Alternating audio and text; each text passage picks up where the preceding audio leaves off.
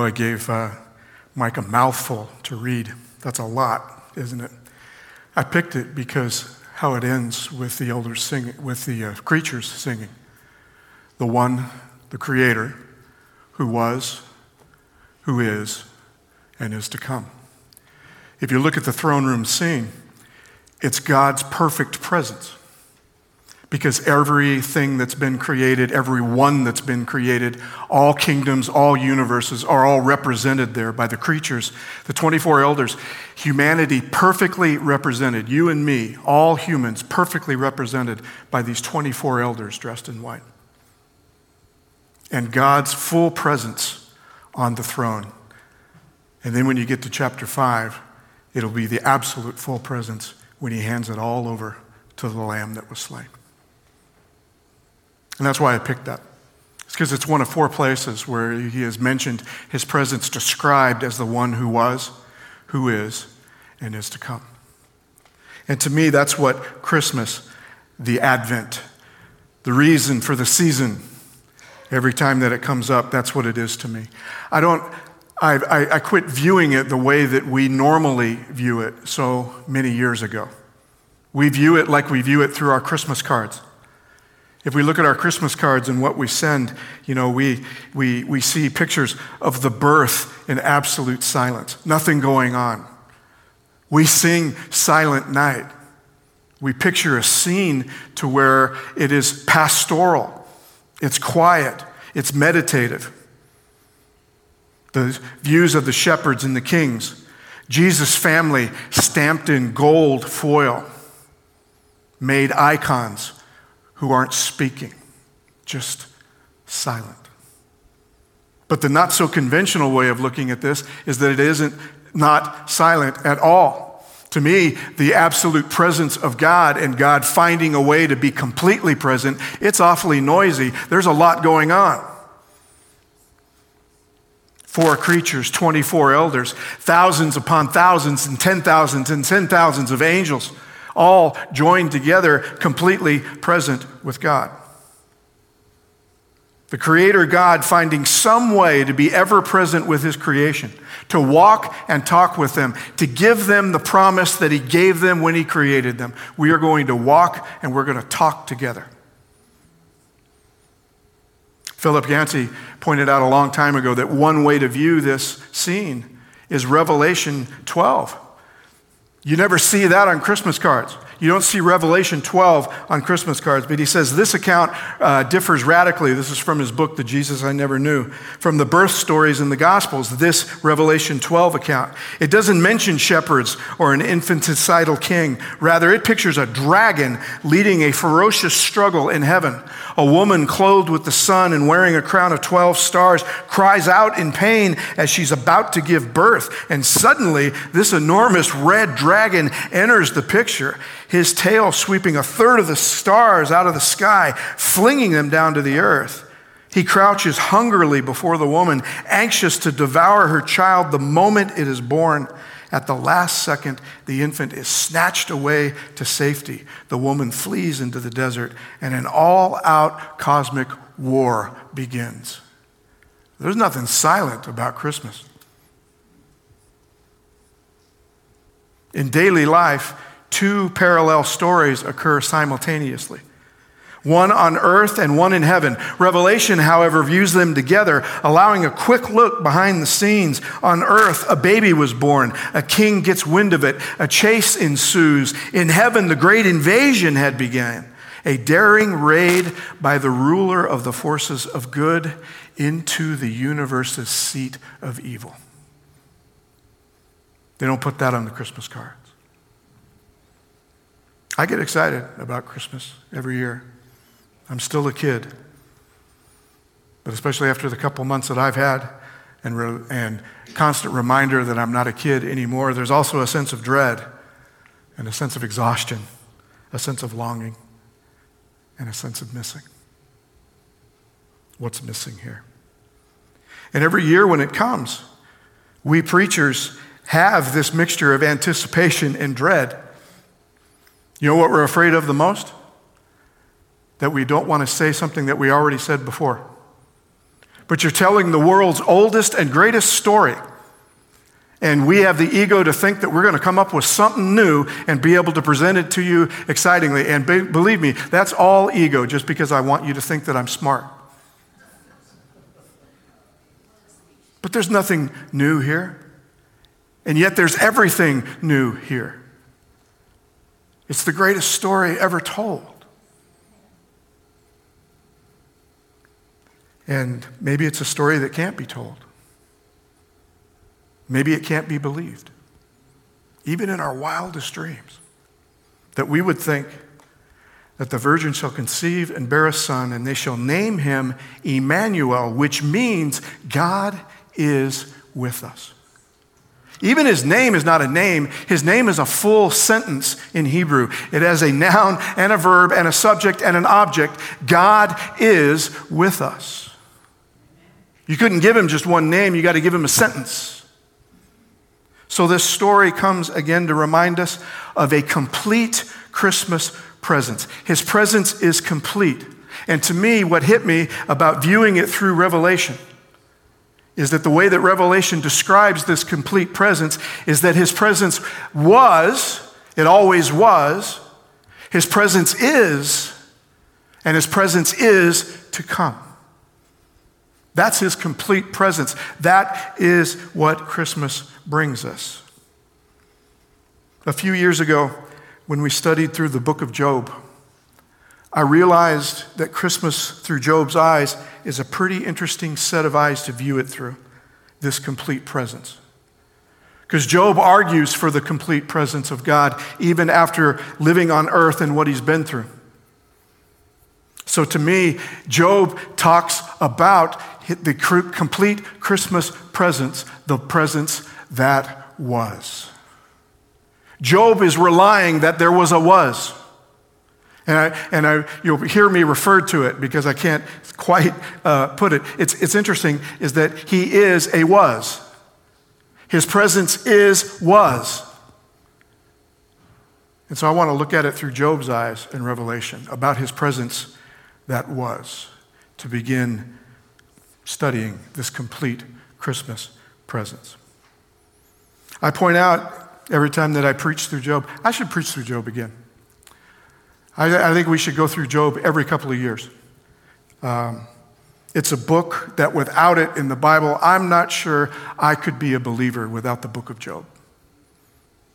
Because the book of Job is us. He is our Son of Man. He represents all of our pain and our suffering and shows us exactly how God feels about it. Without the book of Job, I'm not sure I could go on. Otherwise, our cries and our prayers just go out into the infinite. Are you there? Anyway, I point out every time that the story of Job just might be the oldest narrative in all the Bible. I believe it's told by Moses. It's a story that Moses knows, but I believe that it happened quite a long time before Moses comes along, maybe up to 2,000 years. The story might have occurred just before or just after the flood. It's the oldest narrative in the Bible.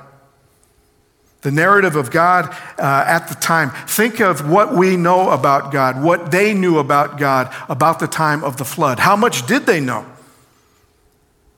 Creation, the power that couldn't be grasped, the planet beginning to groan under sin, the people wondering, is that story about our ancestors, Adam and Eve, because they could go through the family tree, they could look, they could see Adam and Eve right there. Methuselah, Noah, their ancestors are right there. Is that story true? Where might he be? Especially if this occurs after the flood. The people that begin to walk the earth after the flood, now what do they think of God? If that's all they know about him. What is God's presence in this time before? What is the was in the was, the is, and is to come? I like that the question of pain and suffering and who God was in all of this comes so soon in the history of God and creation. I like that it happens almost immediately. Because from the fall until now, that's what our planet has been about. It's been about pain, and it's been about suffering. And it's been about those of us who are suffering and in pain, wondering if there is a God at all. I like that it happens almost at the beginning. You have a man who worships God. The book of Job begins that way. There was a man named Job who worshiped God with all his heart. And soon this worshiper of God has it all taken away from him. Michael Card describes that those 2 days that it happened, that everything was taken from him. He describes it as a holocaust, which it was. He loses his wealth in less than an hour, and then he loses his family in the next hour. All of his children wiped out, murdered, dead. And then in the next couple of days, his own health is attacked. He's covered from head to toe with boils. Everything. What's his reaction? How would you react? See, because most of us worship God because of those very things that were taken away. Job praised God every day for his wealth and his health and his family. It said that sometimes he prayed for his children in case they didn't have time or in case they forgot. Every day. Those children that he prayed for, they were all wiped out by a fire. No, actually, their house collapsed on them. They were all in one place. And how did he react? How did this worshiper of God react? Job arose, tore his robe, shaved his head, and fell on the ground and worshiped. He said, "Naked I came from my mother's womb, and naked shall I return there. The Lord gave, the Lord has taken away. Blessed be the name of the Lord." Wow. See, tearing his robe, shaving his head, those are acts of mourning. But once he does that, in his mourning, he falls down on his face and he worships the God that he actually believed did this to him. Job worships God for no other reason except that he is God. Could you worship God that way? Could you worship God if you believed that he took everything away? When you get into the book of Job, it's interesting. You could debate all day long on whether or not God caused this or he allowed this or anything. We debate that all day long. And Job stands there saying, you know what? Your argument doesn't matter. I believe that God did it, and he did it personally to me. Right now, God is my enemy because he did this to me, and I want to know why. Could you worship God when your entire reason for worshiping him is taken away? Every earthly reason for praising God is taken away. Could you still worship him? I really believe that Job is that suffering son of man. He has the best that humanity can offer. He worships God for no other reason, for no earthly reason, except that he is God. And Job only worships because he believed that God was. I heard about you. I've heard about you. I've heard that you do things like this. See, again, I don't believe that God did it to them. But what other evidence do they have? They believe it. Job believes it. I forget what chapter, I think it's chapter 6. He screams at him. He goes, "Who am I that you pay so much attention to me? Could you pay a little less attention? Give me 10 minutes so I can form some spit in my mouth. But no, you won't even leave me alone that long." What's Job going to do, by the way, if he forms some spit in his mouth? What does he want to do? Yeah. But he said, "You won't even leave me alone for that long."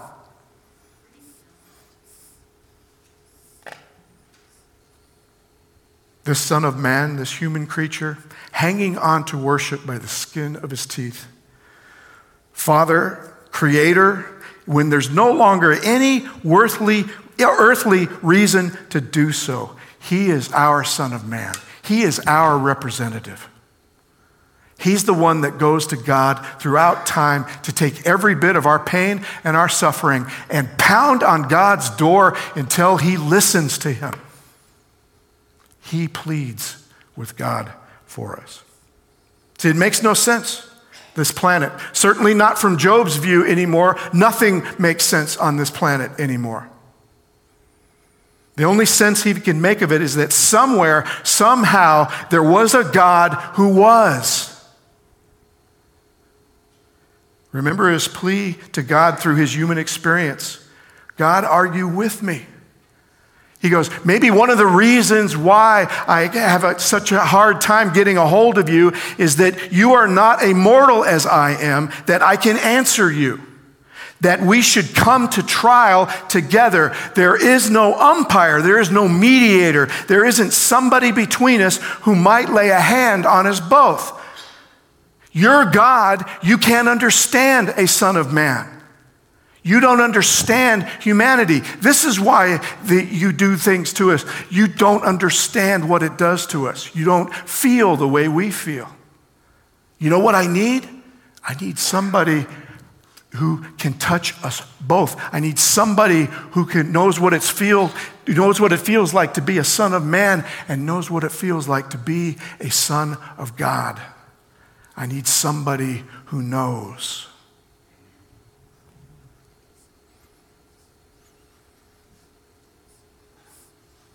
Need someone who can understand, who can mediate. You, God, are divine, but you need a mortal representative. Yeah. That's what I find so fascinating about Job. With no other evidence absolutely whatsoever, he still believes that God might do this for him. He's asking for a son of God and a son of man.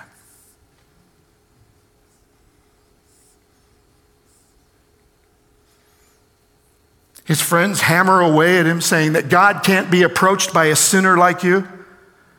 See, his friends back him into a corner that he cannot get out of. His friends were supposed to be there to make him feel better. And when they finally begin to speak to him, they say, you know what? I don't know what you did, but certainly God is angry with you. Certainly you are a greater sinner than all of us. Because they believed that Job was being punished for the man that he was. Backed him into a corner he could not get out of. What's Job's argument then? I don't know. You might be right. There is a couple of times where Job actually agrees with him.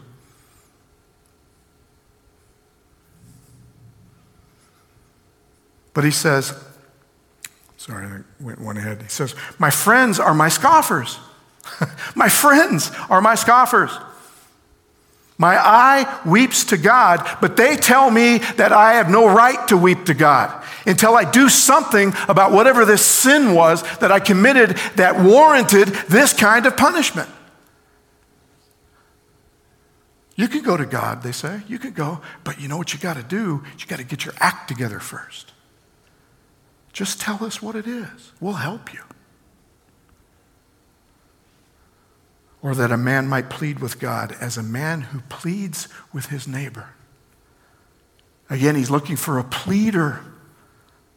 He's looking for somebody to plead on his behalf. If not me, then where's my representative? Again, who's he asking for? A son of God and a son of man.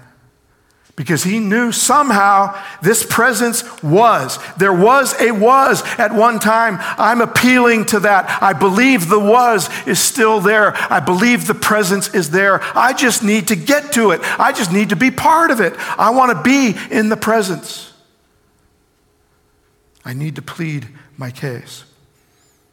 I need an advocate, a neighbor, a friend, one who pleads for him. In the meantime, I know God's got this. I don't get it now, but someday. 3 chapters later, he says, for I know that my Redeemer lives and that at last he will stand upon the earth.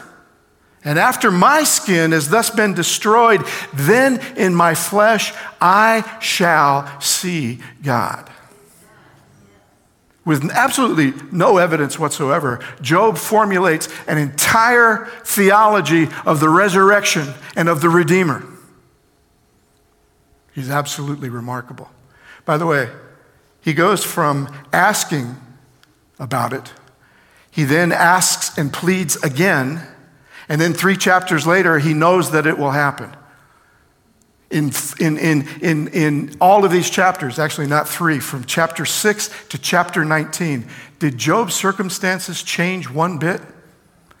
What was it that taught him that went from this is what we need to I know that this is what we'll have? I don't get it. I'll be dead. All right, I don't get it. But I know that my Redeemer lives.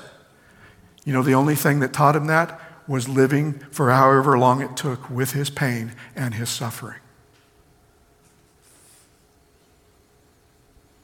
And no, that's not a lesson that I've learned in the past 2.5 months. I wish I could. I told you in the newsletter, I wish I could learn that. I can't right now. I'm at the stage where saying, you know what, whatever lesson it is, I don't want to learn it. And I'm sick of it.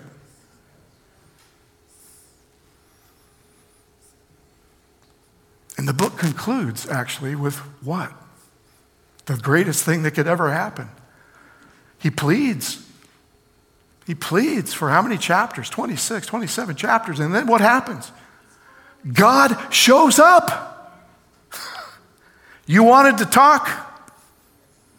Let's talk. And I hate the way that some people preach about God showing up. First thing he does is he gives Job his resume as creator of the heavens and the earth. It sounds like he only showed up to shut him up. And that's the way that sometimes it's preached. Who is it, he shows up and says, who is it that darkens my counsel with words without knowledge? Who is it here that doesn't know what they're talking about? We have to remember that Job is sitting there with who? With both arguments. Job says, I'm not a sinner. Well, I might be. Yes, I'm a sinner. I don't know what sin this was, but I want to talk to God. I believe he was there. I believe he was. And I believe I can talk to him. I need to go to him. No matter where I've been, no matter what I've been through, I get to talk to God. There's his argument.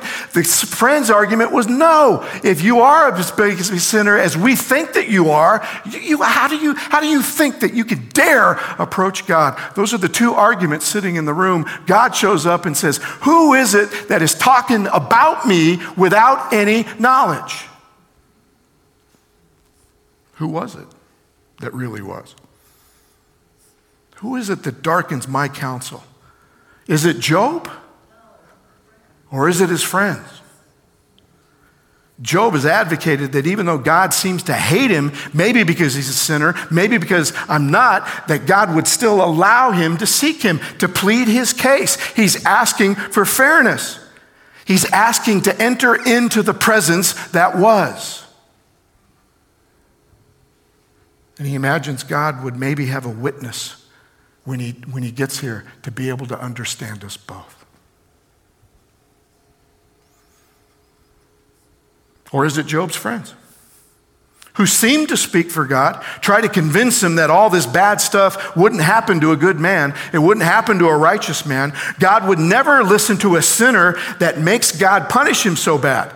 You need to confess whatever you did and try to begin to make up for it. Then maybe, just maybe, when you're a good boy long enough, Job, you can approach the door to God.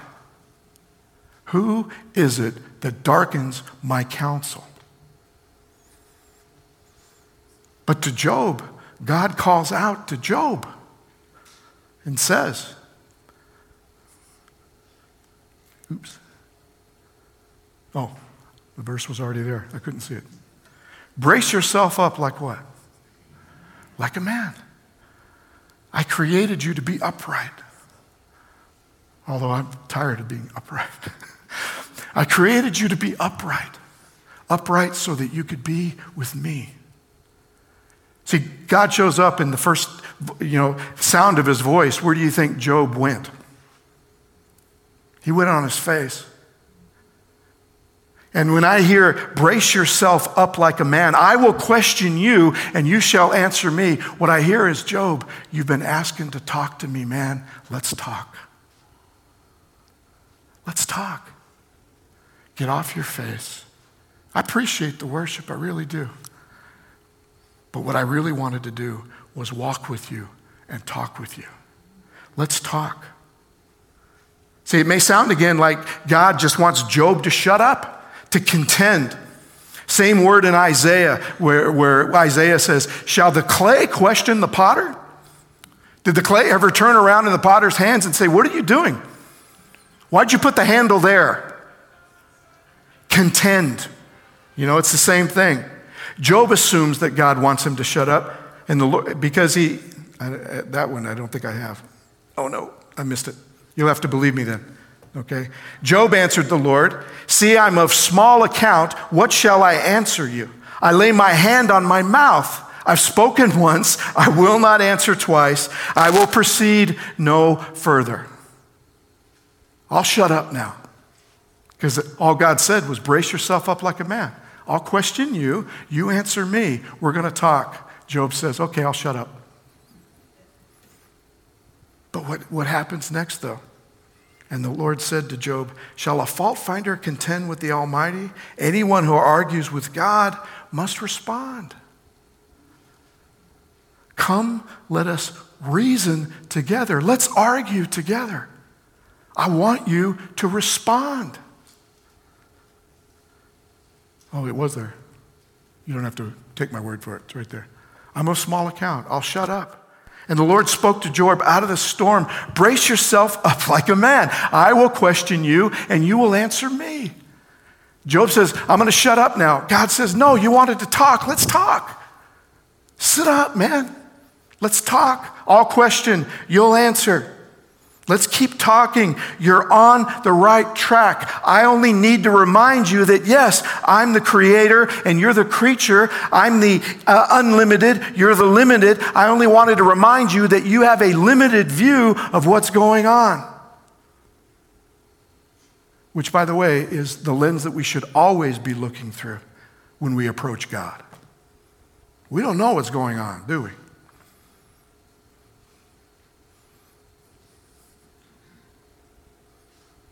Let's keep talking, Job. You're on the right track, man. After the Lord had spoken these words to Job, the Lord said to Eliphaz the Temanite, my wrath is kindled against you and against your two friends, for you have not spoken of me what is right, as my servant Job has. Who was it that was darkening his counsel? It wasn't Job, it was who? It was his friends. He's not finding fault with Job that Job doesn't quite know what he's asking. But that was Job's argument. I don't know what I'm asking. I am looking at it through creatures' eyes. I need a son of God and a son of man who can open my eyes up to this. That's all I want to do. I want to walk and I want to talk with you.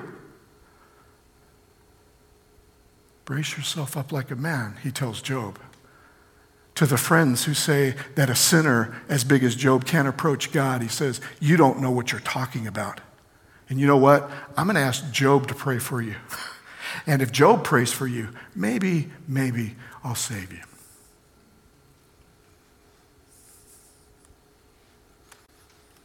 Spoken right. Job maintains the character of God. He knows that was. Job understands the was. He didn't want pets when he created Adam and Eve. He didn't want creatures to be treated the way that all the other gods treated them. He created us to have free will and to love as he loves us, and to be able to walk and talk with him. And by the way, that walk and that talk is even for the people who at the time don't even love him. At the time may question him. At the time may not even believe in him. God says to everybody, I understand exactly where you are. All I want you to do is for us to walk and talk a bit. Let me reveal my presence to you. And then you can choose. But I love you no matter what you decide. A face-to-face relationship. Job knows this because of this moment of being with him. He knew that he was. He had to have known that the presence was in order to be able to reach out to him, in order to be able to plead to him for all of this. Job remembers that God used to walk with us and created us too. They heard the sound of the Lord God walking in the garden at the time of the evening breeze. The only thing missing from that picture was the children that he used to walk with. And he speaks out and he says, where are you? I'm walking, I'm talking, but you're not here.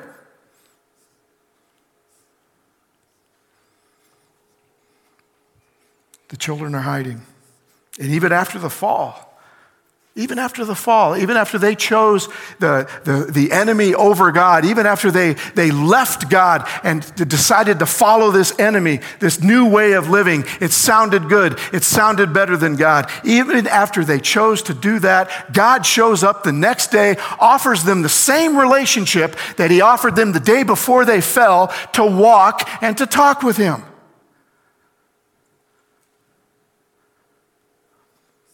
Does it matter to God what they've done?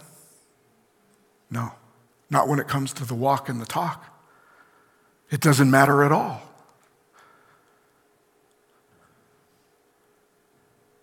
See, if I were God, I would cut off the walk and the talk after they decided that they were no longer going to walk and talk with me. But with God, the invitation's open.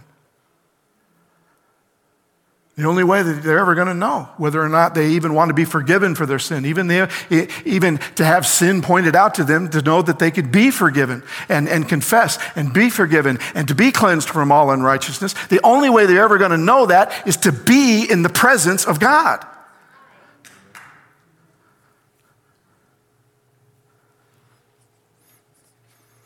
See, the church has a tendency to take sinners and lock them away, get them away from God. He can't talk to you. We're more like Job's friends. Go in the corner and the closet and become sorry for your sin, and then maybe you can come out and walk and talk with God. And God says, no, where are you? But Lord, I didn't choose you. I chose somebody else. I'm following somebody else now. Don't you think I know that? Let's walk. Let's talk. I am the was. And we'll talk about the is next week. And I am to come. And I want you with me. We have a tendency to look at God with us, this presence, as a point in time, a point in history, 2 to 6 BC, the fullness of time, finite words, finite dates in finite time. But the presence is full. The presence was, is, and is to come. It isn't finite, it's infinite.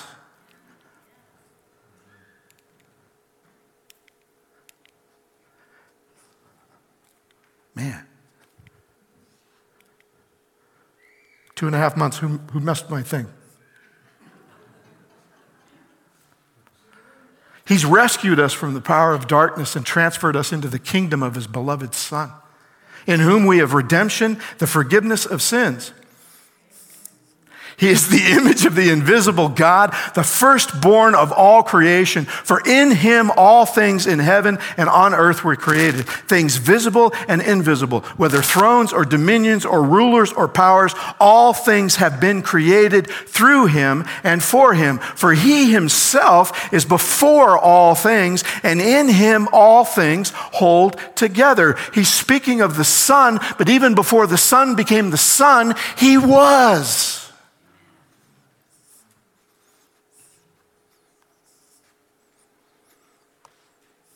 See, heaven was a created place. As far as we know, there are other created universes. Right now, the one that we know the most about, at least from description, is heaven. And who lived in heaven? Angels live in heaven. Creatures we don't quite understand. We think we got it nailed. They're just people with wings. I don't think so. If they were just people with wings, how come every time they showed up before a human, the first thing they had to say was what? Fear not. Why? Again, the presence is different. Get what I'm saying? The presence is different. Job was scared when God showed up. Why? Because there wasn't that intervener. I think God had great patience with him. I think God did something to be able to allow him. Otherwise, the first thing Job did was hide from him. He says, don't hide from me, talk to me. Then the next thing he did was say, no, I'll shut up now. I'll stand here, but I'll shut up. God hadn't quite revealed to Job what Job was asking for. A son of man and a son of God. So I always wondered with these angels, whoever they are, whatever they are, I think they're physical, I think they're created beings, I really do. But I don't think that we have them quite figured out. But I always wondered about them because it says that in Revelation 12, it says, war broke out in heaven. Michael and who? And his angels fought against the dragon. The dragon and his angels have fought back. Seventh-day Adventists believe that Michael is who? You ever been asked why? See, the thing is that we've always been taught that Michael is Jesus, but we don't know why. I've looked it up. Ellen White doesn't tell us why. Nobody tells us why we believe that Michael is Jesus. And it's pointed out to me by Dr. Ducan, Dr. Jacques Ducan. He says, it's there in the name, Michael. If Emmanuel means God is with us, Michael, Michael, it's a sentence also. There are three parts to this name that come from other words. Me or my meaning who, ha from homo meaning like, homo and homo, like, a pair, okay? And then El is always who? God. Who is like God? Michael's name is a sentence too. You with me? Maybe God incarnated himself into this angel called Michael so that he could walk and talk with them. You ever wondered why there are unfallen angels? Because they have the presence also. Michael was that presence. See, Michael is always leading angels when he shows up. What if Michael, I'm not saying it's absolute, but what if Michael is the incarnated son, or the was, for angels? That he could walk and talk with them. I'm not sure that angels walk. So maybe it's walk and fly. Maybe it's walk and float. All I'm saying is that Michael wasn't enough for humans either. Because every time that Michael shows up, we freak out. See, when did the Son incarnate? Who is like you, O God, it says. I'm sorry, I'm behind here. Okay. Who is like you? The prophets have recognized who is like you. It's a rhetorical question. Is there anybody like God? So who is like God? Only God. Michael is God. See, we as Trinitarians, when we're Trinitarians, and be careful, there are places in the church that are beginning to wander away from the Trinity. I am more attracted to the Trinity every day as much as it infuriates me. But we as Trinitarians, we believe the Son is fully who? Is fully God and fully man. Okay? All I'm asking is was there a time, or is there still a time, when God was incarnated in an angelic being, and they named him Michael. They named him who is like God.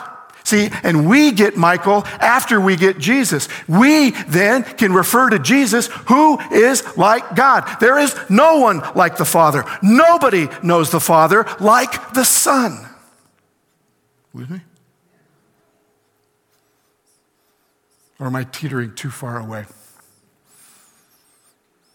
See, the prophets know him. Who is like you, O Lord, among the gods? Who is like you, majestic in holiness, awesome in splendor, doing wonders? The answer, no one. Michael, Michael.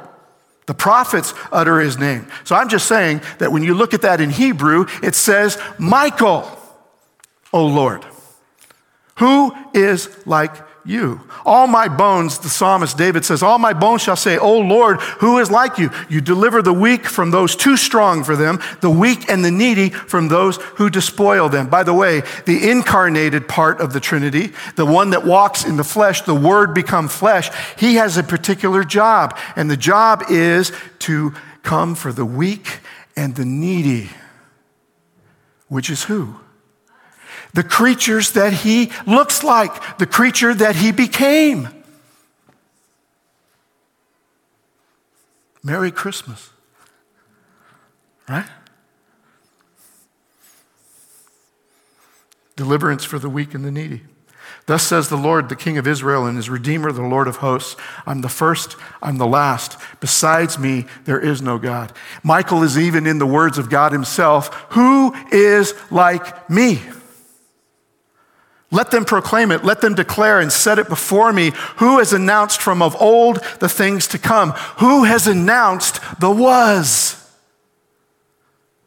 God says, don't forget, there always was a was and is to come.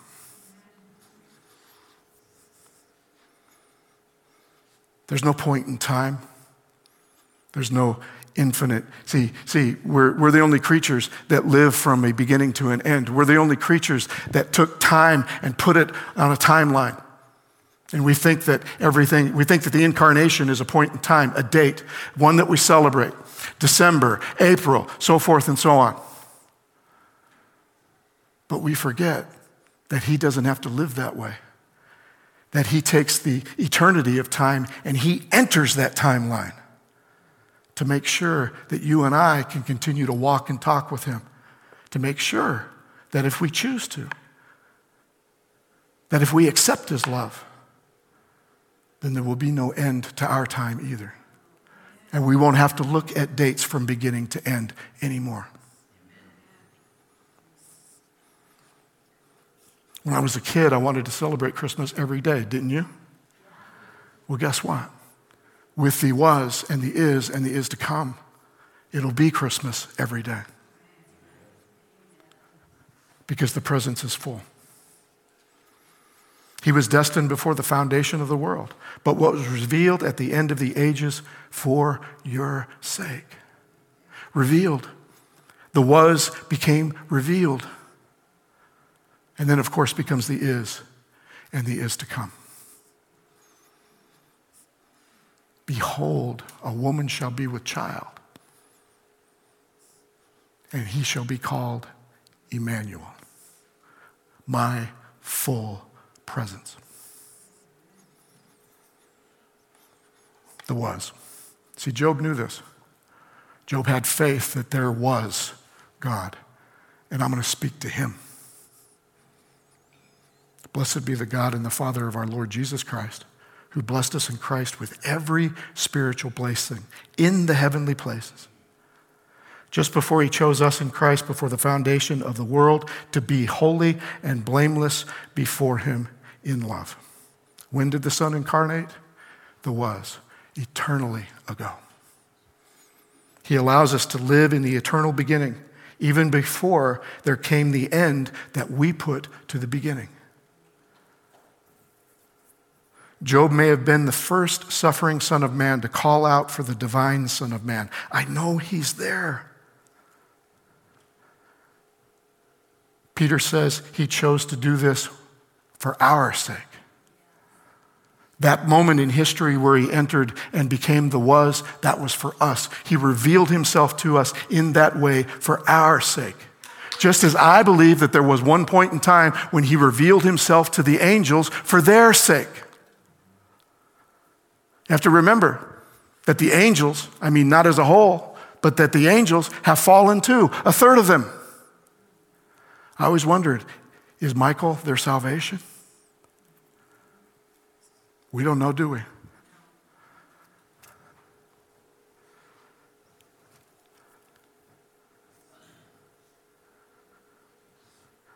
He chose me. When did he choose us? Eternity ago. And he put it into a point in time that we could understand. He put himself into a situation, into a body, into an environment, gave himself a mouth and ears to speak and to listen, and legs for us to walk and talk together. The Word became flesh and walked among us. The was. Jesus pleading to the Father, talking about what his full presence is to us.